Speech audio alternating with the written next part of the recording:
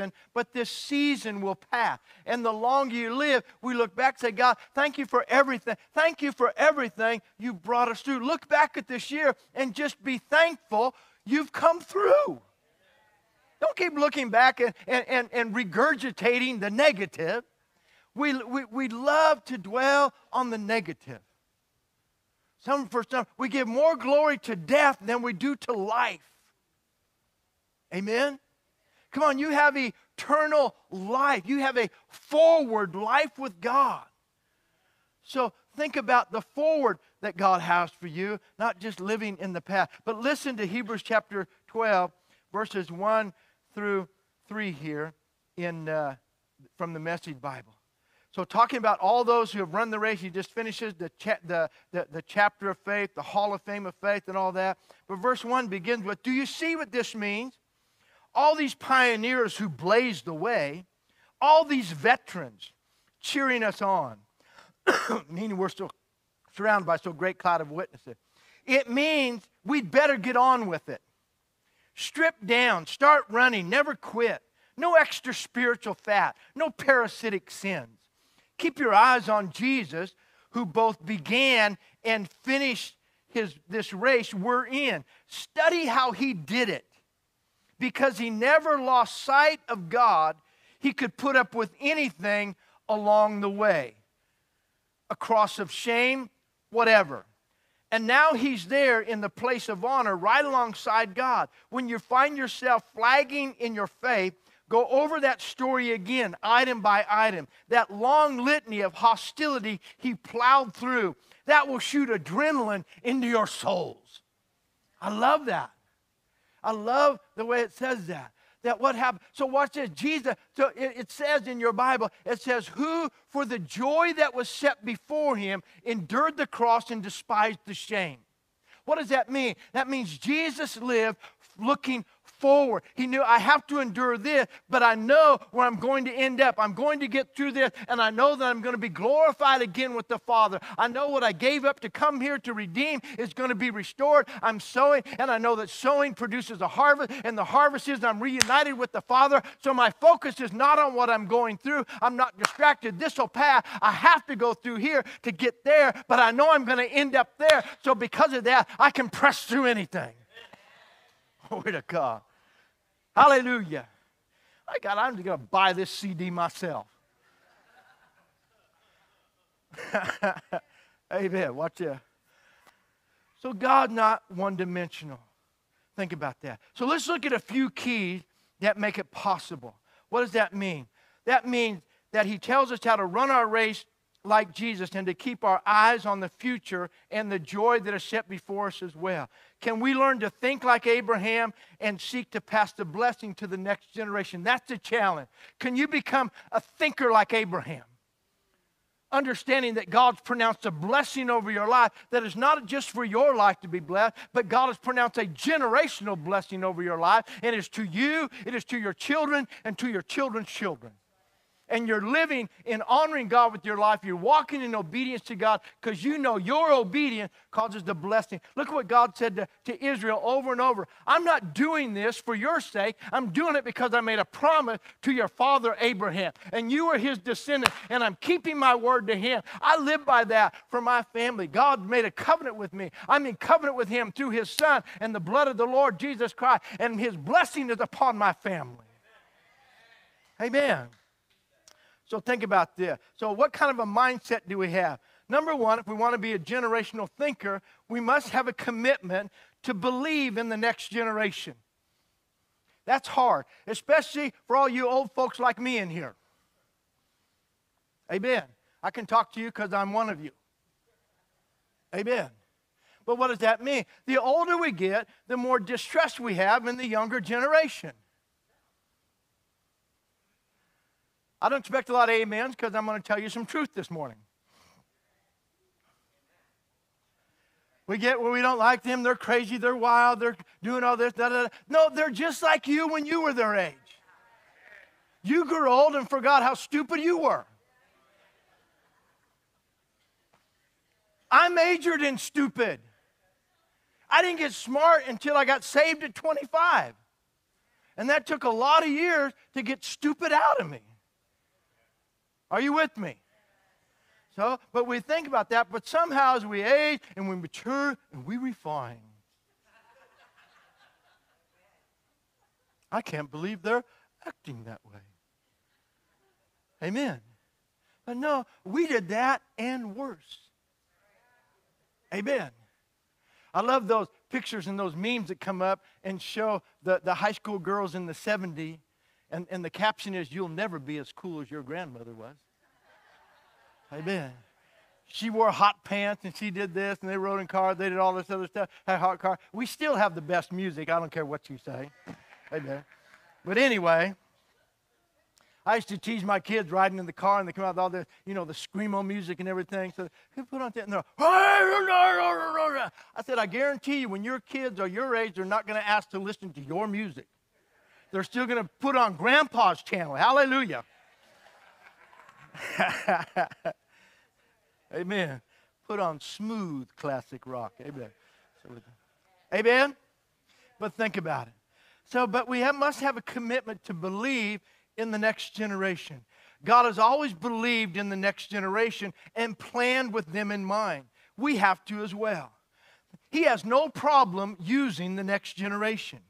He has had kings at 8 years of age. Josiah became king at 8. Wow. He anointed kings and prophets in their teens. He used a lad to feed the multitude. At 12 years of age, Jesus was in the temple confounding the elders. We entrust young men and women at the age of 18 to enlist in the military and serve and protect our national freedom. We train them to do extraordinary tasks and run operations and to use multi-billion-dollar equipment. Well, bless God, they're too young to be used in the church. How stupid is that? Amen? That's just not wisdom. Think about it. While most adults need an 8-year-old to show them how to use their smartphone and a computer. Amen? So think about it. I was talking to one of our young men who's gone into Zach, who's in the Navy, and he's enlisted. He was back for Christmas break. I talked to him last Sunday. I said, Jack, what are you training for? He says, I shoot a 9-inch cannon. I said, glory to God, that is awesome. You know, man, it costs like $200,000 per round. Amen. Some of you complaining on the price of ammunition to go out punking and plinking and all that stuff. Think about paying for that bullet. Amen. It's time to shoot that thing that's like this. Awesome. Awesome. But so he's in charge of a multi-billion-dollar piece of equipment. He's 19 years old. Being trained in the military. What would happen if we had that kind of a mindset in the church, that we saw the potential in our young people and the strength in our young people and began investing in them? So I'm telling you prophetically, this is what God is commissioning me to do. And so if you're going to be uncomfortable with young people, then you might want to find an old church to go to. Amen? Hallelujah. Just get around with old people and soothe each other and rub Bengay on each other. Hallelujah. Glory to God. So think about it. Let me help you with it. Age does not mean maturity. Age does not mean maturity. I've met some really old, stupid people in my life. They're still making the same mistake in their 50s and 60s, and some of them in their 70s that they've made their whole life. They haven't saved any money. They haven't done anything responsible with their life. They're in debt on all kinds of different areas, and things are all out of whack in their life because they've never learned to make a proper decision.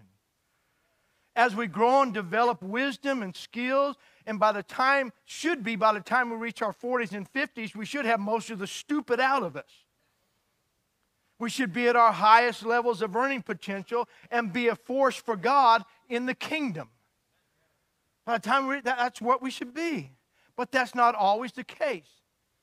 Let me give you 3 words that can be used to describe youth and those who desire to stay young. How many want to stay young? Amen. And it was interesting. Yesterday, Pastor Stu and I were down in Yuba City and I was talking to this gentleman, and the conversation about how old I was came up. And he goes, man, I can't believe you're 70. You look great. You're in great shape. I hope I'm as good a shape as you when I get there. But he says, I know it won't happen. I said, yes, you can. Live for God, honor God, glorify God with your life, live a righteous life. You can do it too. Amen. But people don't think so. Think about this. So here it is. Listen to these three words. Number one is extreme. We think young people are extreme. What does that mean? They do things that stretch you out of your comfort zone. My granddaughter, Ella, we're working over in the youth hall yesterday. We're mounting some new TVs up there, took the old projectors down. And so I have a 12-foot ladder. This was Thursday. I have a 12-foot ladder up on the wall. I have the ceiling opened up there. I have to crawl up in the ceiling, go over the wall to fish a HDMI cord down to get it through the wall. Ella's watching me. She said, Grandpa, I want to go up in the ceiling with you. I said, no, Ella, you can't. It's up. There's nothing up there. It's not again. No, she just kept sitting there. I want to go up there. I'm going to go up there. Amen. See, she's being extreme. She's young. She has extreme desire. I watch all the sport, so I put a few of them down here we call extreme sport. We think about extreme sport. They just take what's normal and then blow it out of proportion. Okay, I'm going to ride my motorcycle and go over this jump, and while I'm doing that, I'm going to flip 3 times, fly off the handlebar, land back on my feet. It'll be awesome. Amen. No, you just ride. I mean, I rode my heart. I just like, cool. Mm-hmm. That's cool. Doing that. Others, nah. That's extreme. Think what's happened with skateboard. Skateboards are cool. Look what they did with snowboard. Snowboarding is not cool. Now they have the competition. They do the half pipe, and they have to go up and do a 940 toe grab, kick, hit, and land. Amen. I go, that's crazy. That's extreme. No, it's just out of your comfort zone. It's just out of your comfort zone. We do it in so many other. How many remember when monster trucks first came out? They go out and they jump over cars and smash cars and stuff. Now they go jump over car. They do backflips, flip around, land on tires, bounce all around. They're like amazing. It's extreme. The next word is experiential. Experiential. What does that mean? It means being hungry for something new. Are you hungry for something new in 2024? You have to be hungry for something. Most of the time, we have to be careful because as we age, we get hungry for God to do what He did again, to do what He did before. God, do it again. God, do it again. God, do it again. I want Him to do the biblical things that He said He would do. But He doesn't have to do it the way He did it before. See, we hold on. Well, I just want to sing those songs. I just want to do it that way. I just want it to have this style. I want it to have that. No, you need to experience something new. You need to have an experiential relationship with God, especially when others say, don't do this. Amen? Kind of like touching wet paint. See, if somebody just paint it and leave it alone, nobody go up and touch it. But as soon as you put on there, don't touch, amen. And this is where you have to be. When religion says, don't touch this, don't do this, don't act that way, honey, you better rise up and touch something. Amen? Glory to God. And then the third word is eccentric. Extreme, experiential, and eccentric. People thought Albert Einstein was eccentric. Why? Because he was outside of center. Eccentric just means to be off center from the way of doing things. Just do something a little bit different than the way everybody else is doing it, and they'll call you eccentric. Amen? See, all three of these qualities, think about it. It could be new styles and approaches that go against the style and routine of the past that others have come to idolize. A lot of what we do, we don't think we have idols, but we have a lot of idols. It's the sacred cows of our worship. And every generation experiences God in their generation. How many know God has no problem relating to every generation? It's just the previous generation that has a problem relating to the next generation. Amen. So we need to be like God. and God embraces them and moves on with them. We watched it in the movie came out, the Jesus Revolution that came out in the 70s, and then in the hippie movement, everything got happened. God did something totally different, and the established church, the religious people, couldn't handle it, but hundreds of thousands of young people came to the Lord, and it changed our nation. It shook our nation. Amen. See, all three of these qualities can be found in the life and ministry of Jesus as well. He was called extreme in what he did. He caused people to experience new things.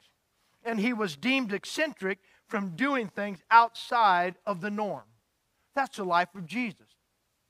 Jesus was extreme, he was experiential, and he was eccentric. That should define our life and our walk with God as well. You see, very little of what we do when it comes to church is actually in the Bible. You know, there's only one chapter in the Bible that tells you how to do 1 Corinthians 4, do church, and that's 1 Corinthians 14. 1 Corinthians chapter 14 is the only chapter in the Bible of instructions on how a church service, what should happen in a church service. Do you know how many denominations and people and religions believe none of that's for today? But pipe organs are. Stained windows are. Padded chairs are. Air conditioning is. Lights is. Buildings are. Technology, video, live stream so I can stay home. All this stuff is necessary. None of it's in the Bible. But look at all the things that people expect from a church. People come, does your church have this? Does your church have, yeah, no, we have the stuff in the Bible. Is that good enough? Well, no, I need coffee before I come in. And free donuts would be good too. So I expect free coffee, free donuts. Go to Starbucks and get that. Go walk into Starbucks and expect your coffee to be free. Go to the movies and expect your popcorn to be free.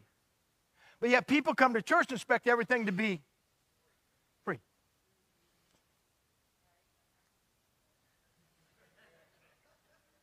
And the stuff we want free isn't even in the Bible. Amen. Are you doing all right? Think about it. But think about our style of worship. I don't know. It was a long time before people were able to have drums in church. It's like they never read Psalms 150. Psalms 150, praising with loud sounding cymbals, clashing cymbals and strings and horns. Can't have any of that in church. Shout unto God. Clap your hands. Oh, woo! Dance. Well, brother. If you just do the Bible, you're eccentric. Amen? All right, glory. Are we doing okay this morning? I'm just talking about how to have a great new year. Amen.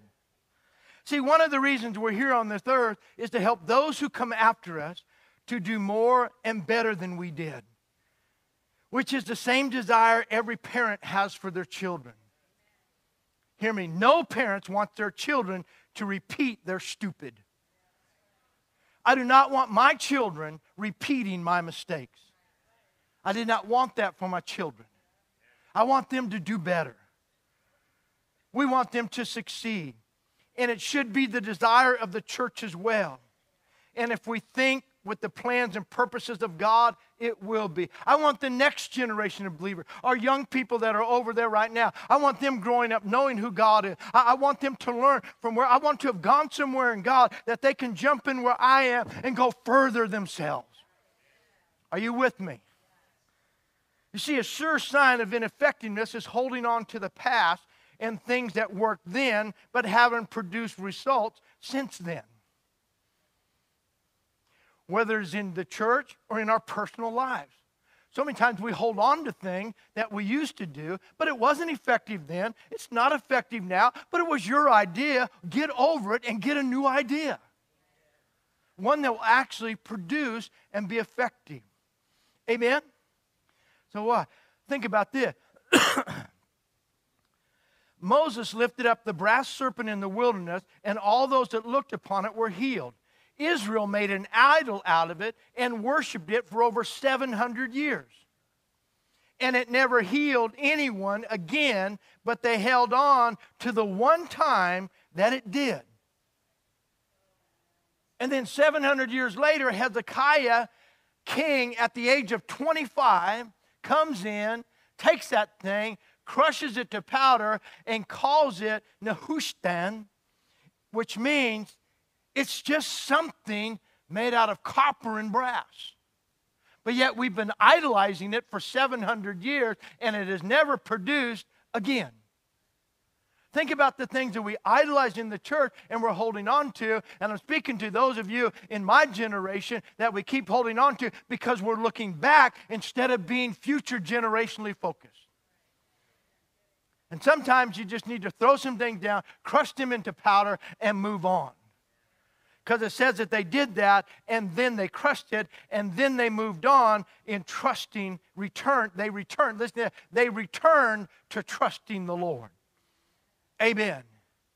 A sure sign of ineffectiveness, as I said, is holding on to the past and the things that worked but haven't produced since then, whether it's in the church or in our personal life. It doesn't mean any of it was bad or non-productive. It just was what worked for that season, but seasons change. Times change. And to be productive, we have to change as well. And when we even make New Year's resolutions to do it, we think but do we really do it? Lord, this year I'm going to. And next year, Lord, this year I'm going to. Amen? But something happens when we determine to do it. Let me finish these up quickly. Secondly, so first I have to believe in the future generation, the next generation. Secondly, to take opportunity to change the future. Everybody look up here. You have the opportunity to change your future. I don't care what age you are, you can change your future. You can change your future. Your past. If all I have is what God did yesterday, all I have tomorrow is just an extension of today. Come on, God has better than yesterday for our lives. Amen? So, holding on to those past things. So, take the opportunity to change the future. How? By allowing your life to be cut off from the past that you came from. Allow your life to be cut off from the past that you came from. Not to forget it, not to disrespect it, but move on to the next season of your life. Think about it. The day you gave your life to Christ, your life changed forever. If you're here today and you haven't accepted Christ, today if you accept Jesus Christ as your Lord and Savior, from this day on, your life will change forever. Because the Bible says the moment you enter into Christ, old things what? Old things what? So sometimes you tell people, let go of your past, separate yourself. Well, I can't do that. Well, then you don't believe the Bible because the old things are supposed to pass away. Paul said this one thing I do. I forget the past and I press forward to the prize of the high calling of God in Christ Jesus. Amen. So in that area, it's not that I don't respect. He recounted his past. I, Paul, born of the tribe of Benjamin, circumcised on the 8th day, a Hebrew of the Hebrews, and that, a Pharisee of Pharisees. But what I do, I count that loss to gain the excellency of the knowledge of Christ. So he's living forward, future focus. You have to have that same focus. Hallelujah. So the day you gave or give your life to Christ, your life is changed forever. You reshape, hear this morning, so powerful. You reshape your generation, and your children and children's children are now connected to a new heritage. Amen. Many of us come from bad background and broken families and doing different things. Sue and I have different things that are common in our family backgrounds and stuff. My dad was married 4 times. My mom was married 3 times. And brokenness and hurt and heartache. My goal is that my children would not experience that. And even growing up, I repeated some of that. And my first marriage failed. I'm married a year and a half. I have a son. I have to go believe God for forgiveness and for restoration through that. But now, soon I got married. This year we celebrated 44 years of marriage. So we get a standard. You break the old and you walk in the new. You bring a new generational blessing upon your family. And now I'm watching my children who are married. Sean and Dana have been married over 20 years. Jamie and Brian have been married over 10 years. And Austin's been married 9 years and that. And their children, and they're raising their children up. They're better parents than I was. And so I get to be in a spectator mode of watching the blessing of God continue to the next generation. Amen. Think about that. Why? Because you cooked the curse of your past. You removed it and received the promise of your future in Christ, and that promise is new. See, old things pass away and all things become new. It applies to how we think generationally. My children, even my grandchildren, are already going farther and doing more at their age than I ever did. I'm so proud of my grandson, Jacob. He's home on a break for Christmas, but he's in Hawaii right now at 21. He's been with YWAM for 2 years, and now he's in Hawaii there, and he's part of planning the church there at 21, and so he's doing ministry at 21. At 21, I was totally stupid.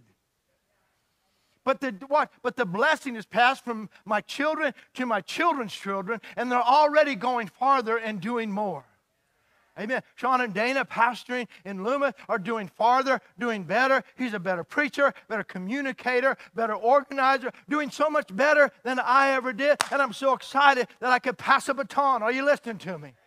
Jamie and Cody are doing so wonderfully well, so proud. They're both successful in their life. But listen, you have to believe that the blessing is upon your life, and you pass blessing down to your children. So when your children are missing the mark and they're being stupid, quit talking about their stupid, quit talking about the way that they're off, and begin to thank God and pronounce the blessing and speak the blessing over their life. Amen. You're an Abraham, and they are your seed. Hallelujah. When we come to understand that God saves us for ourselves, that gets a hold of us. Abraham did not possess the land. You and I, watch this. So when we come to understand that God saves us not just for ourselves, but for the sake of our children and our children's children, and for the generations yet to come, to make us like Abraham and passing the blessing of the promise to them. Remember, Abraham didn't possess the land, his children did. And so you don't have to possess it all. Go ahead and pass it on to your children. Let them do it. See, in the church, I want to be like Paul and raise up Timothy's and Titus's, the next generation. The next generation of the world changers who will do it their way for the glory of God in the same way we have done. But then go further because we equip them for success and pass something on. Amen. We did it differently. I'm doing it different than my pastor did. Other generations, we're doing things differently. Different is okay. Amen. So what does that mean? We pass on principles and truth. You pass on, see, we don't change the truth or the principles or the morality of God's word. But as far as style and operate and things you do, methods, amen, that's totally open. Amen. There's some people who couldn't believe. I tell you, one thing I like about God is I love it when people come in here and they walk in. They never expect to find a nice place in a warehouse. And some people would think, how can you be in a warehouse and have church? It's not holy enough for them. It has to be built a certain way, have a certain look, have a big pointy thing on the roof in order for it to be a house of God or a house of worship. Amen. I kind of like this. Amen. So one style works for one group and another for another.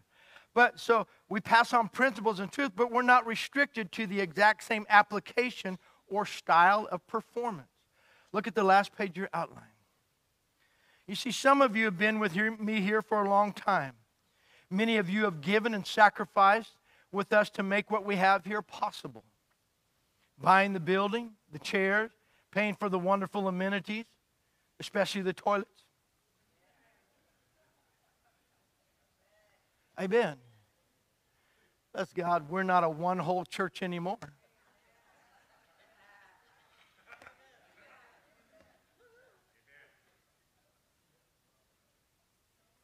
But see, others are coming into what has been built here over the years and are getting saved, delivered, healed, and restored at no cost at all. But all that changes as we move into the future, and they become a part of bringing to pass what God will do in this next season of our lives together as we move forward into the future that He's prepared for us.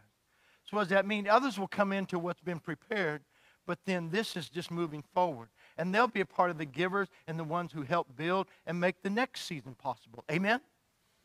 Number 3, if we think generationally, it gives us courage and motivation in serving our present generation. Acts 13:36 is there in your outline. For David after he had served his own generation, by the will of God, fell asleep and was buried with his fathers and saw corruption. Or in other words, his body decayed. Only Jesus was buried and did not suffer corruption. Amen? And you and I have that promise that we have resurrection life on the inside of us. But when you think about that, David served his generation, but that's not the end of the story. But listen to that. David being future generation, why? He always wanted to build the temple for God. He didn't build the temple for God, but it was his desire. So he prepared, and when you read in Chronicles, the offering that he gave to prepare the temple, to build the temple, he passed that on to his son Solomon, and Solomon built the temple out of what David prepared in his generation. Are you doing all right? And so with that, so we serve God in our generation. You see, sometimes we can be so focused out of fear for our future that we work so hard in trying to save and prepare for a time to come that we never give and invest of our time and our resources in our current generation. Men working so hard, have to be at work, have to do this, have to do that, instead of being with your family, giving and serving, being a part of kingdom purpose in the here and now on every level, family level, kingdom level, every level. But you have to believe that God will take care. When the truth is, we can do both and still succeed. You can plan for your future and serve your generation and be successful at both. Are you with me this morning?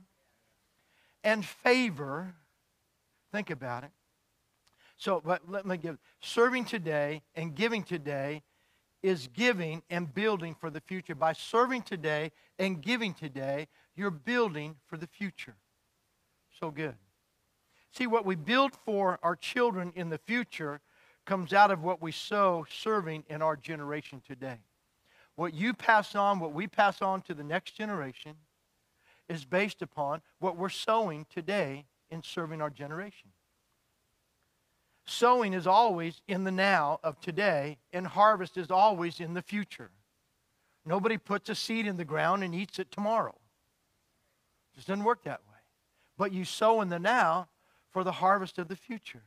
Never forget this. Sowing is always taking a piece of your present, wrapping it with your faith, and sending it into your future where it rearranges things in your favor. And in favor for your children and your children's children. I believe I have a generational blessing upon my life. And I believe because what I have sown and how I have lived and have given my life for Christ and living for Him this past 45 years, I believe that blessing is flowing down to my children. I'm not one day in, one day out. I've been all in for 45 years. Amen. I'm not gradually working myself in. I'm like the person on the side of the pool. Well, how's the water? Ooh. No, you just go all in. Amen? And so once you get all in, then you're all wet. Amen. You got it over with. Some people, you're trying to figure out how to get in with God. How do I go all in? And you get so proud. I went in another little bit. I'm up to here now. Yeah, but dude, you've been here for 35 years. Just dive in. Go for it. Somebody shout amen. Amen. That's what we're called to do, is jump in. So think about it. And favor can be passed from one generation to the next. Lastly, as I close, watch this. Turn with me to Psalms 112. How many are ready for a new year? Not just a new year, but a new season. Amen. I get excited when God gives me purpose.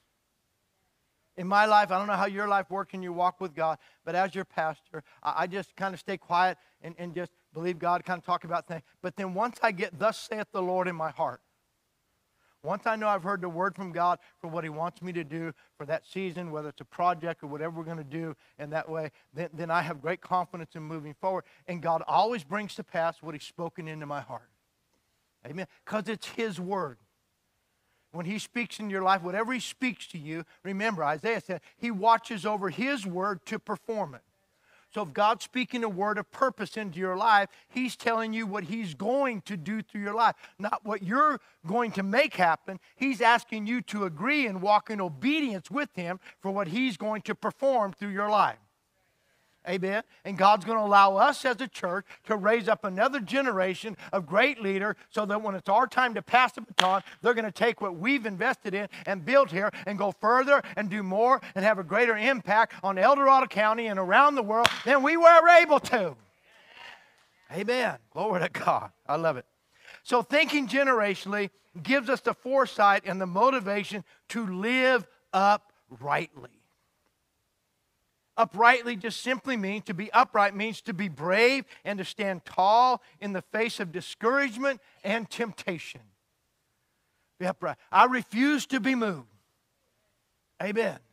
I've had lots of opportunities to be discouraged, to be depressed. I just chose to pass them up.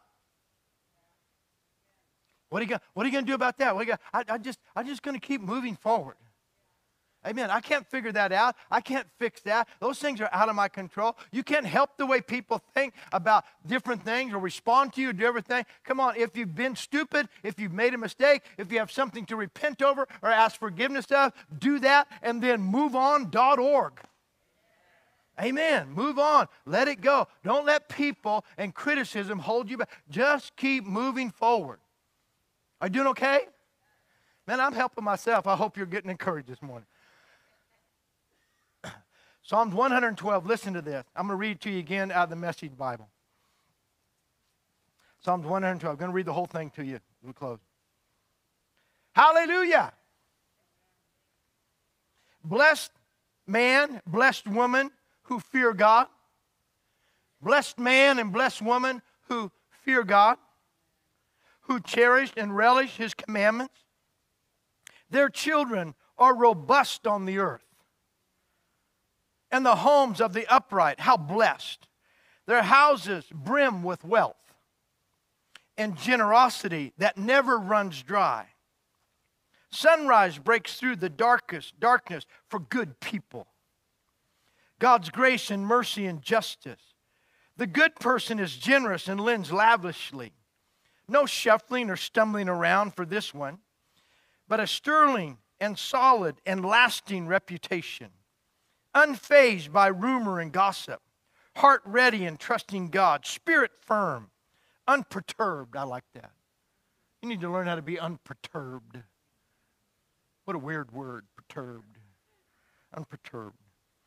Well, listen to this. Ever blessed, relaxed among enemies.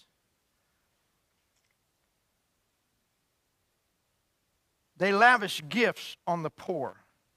A generosity that goes on and on and on. An honored life, a beautiful life. Someone wicked takes one look and rages, blusters away but ends up speechless.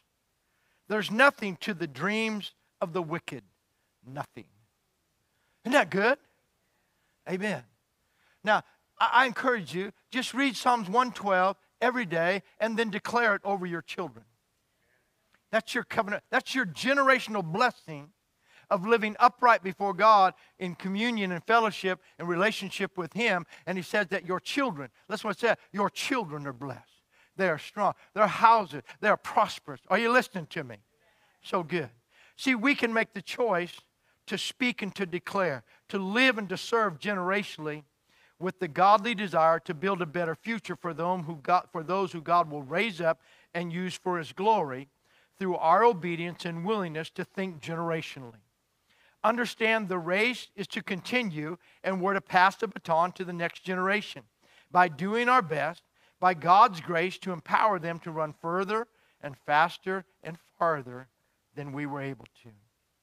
So this morning, I hope this gives you encouragement and motivation to live for change in the new year with an expectation to see what God can do through your life when you think, live, and plan, and build generationally like God. Why? Because in the beginning, God said, let us make man in our image and in our likeness. And He is a generational, forward-thinking God. Stand with me this morning.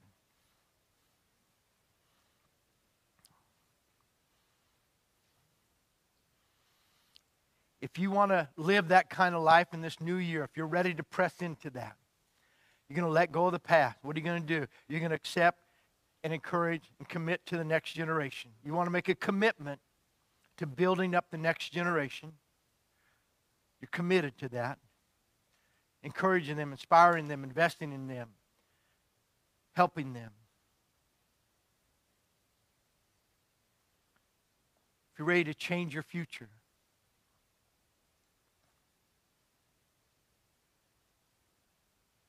if you want to have the courage to serve in the now,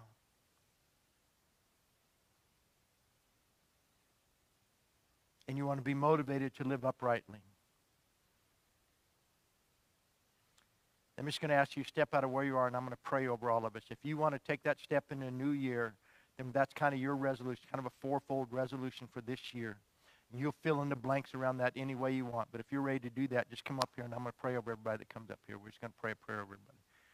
If you want to make that change in a new year, you want to live generationally, living forward, thankful for what God has, believe that he can put a generational blessing upon your life, a covenant blessing. Hallelujah. Just move. Amen. Say, God, I'm ready. Come on, you want to be extreme. You're ready to be extreme with God. You want to experience something new. And you don't care if people call you eccentric. Well, come on, you're too old to be thinking that way, doing that way, acting that way. No, I'm just the right age. Every one of you needs to hear this. My pastor, every time I would see my pastor and get around him, Brother Hood, his birthday was yesterday. Would he have been 94, honey? 90, huh? 94. He would have, yeah, 94. My dad would be 93 next month. Brother Hood would look at me. He goes, oh, Don. He said this to me for over 30 years. He'd say, oh, Don, you're just the right age to do something great for God. You're just the right age. I don't care. Well, no matter. So for 30 years, I was just the right age in his eyes. It wasn't when I was 25 and got saved. It was when I was 58. And he looked at me, oh, Don. Oh, I wish I was you. Because you're young and you're just the right age to do something great for God. You can still run. You can still believe. You can still do. And that's what I want you to hear today. Going into this year, I don't care what your number is. You're here, you're alive, and you're the right age to do something great for God. Amen. So to desire, to be extreme, to have a new experience, to be eccentric in your faith. Father, I pray over your people this morning. Lord, I thank you, God, that you haven't changed. Your word is sure, as you said, to 1,000 generations. And even though we are generations far off from when you spoke your word, we're still in the beginning of that 40,000 years. Your word is just a beginning word to us. So, Father, right now, in Jesus' name, we just say yes to you. Lord, as we come into 2024, we want to be extreme in our faith with you. Lord, we're going to have extreme faith. We're going to believe outside the boundaries of what we believed for before. We're just going to take it to another level, God, of what we're believing you for. Lord, we're going to be experiential. We're going to try something new. We're going to eat sushi for the first time. We're going to try something out of the box, out of the ordinary. We're going to do something, God. We're going to push ourselves to experience new things in you, God. To believe, to see the things we haven't seen before. And Lord, we're going to allow ourselves to be set free from the opinions of others. When they say, you're being too extreme. You can't believe for that today. We're just going to say, yes, we will. And we don't have a problem being outside of center of religion and boundaries, God. So this year, Lord, we're asking you to use us to be Abrahams in our generation, to be those who will hear your promise over our lives, spoken to us, and then, God, that we will live a life of obedience to it, securing that generational blessing in our lives And Father, today, for every parent in here, I pronounce that blessing over their families. God, that you said your favor would be upon us from generation to generation to generation. And so, Father, I pronounce that generational blessing and favor over their life. Lord, we walk by faith and not by sight. Your word said if we would raise up our children in the way that they should go, they should not depart. And so, Father, we're not moved by what we're seeing and their circumstances and their choices. We are standing on the fact we have sown truth into their life. They know the truth. And, Father, they're coming home to the truth, and they're going to live and inherit the promise that is upon our life. They're going to be the blessed of the Lord. Hallelujah. So, Father, we thank you for that today. And Lord, we thank you that in this new year, you're going to give us the wisdom, the clarity, and the insight that we need to be a generational church, Father, that invests and gives and raises up the next generation. God, we're excited to see the Hezekiahs that'll come up and break the old idols and cause people to return to trusting the Lord. We're excited to see the Josiahs that'll answer the call of God upon their life. And then at 16, bring people back to the Word of God. We're excited to see the Jeremiah at 17 that'll learn to prophesy. And the David that'll be minstrels and musicians and write psalms and hymns and worship and praise unto God in their teenage year. So, Father, we thank you for your blessing over this generation, and we thank you for using us to raise up the Timothys and the Tituses, God, that'll carry the gospel forward in this hour and in this generation, and we'll run with vigor and we'll run with endurance until you return, and we give you the praise and we give you the glory in Jesus' name. And somebody said, amen. Come on, give God a good praise. Hallelujah. Amen. Amen. Now, this is what you're going to tell everybody you see him. Just going to keep telling them all this week. See somebody, just let them say, hey, you know what? You're just the right age to do something great for God. Just encourage people. Believe God. Believe God wants to do something great through your life.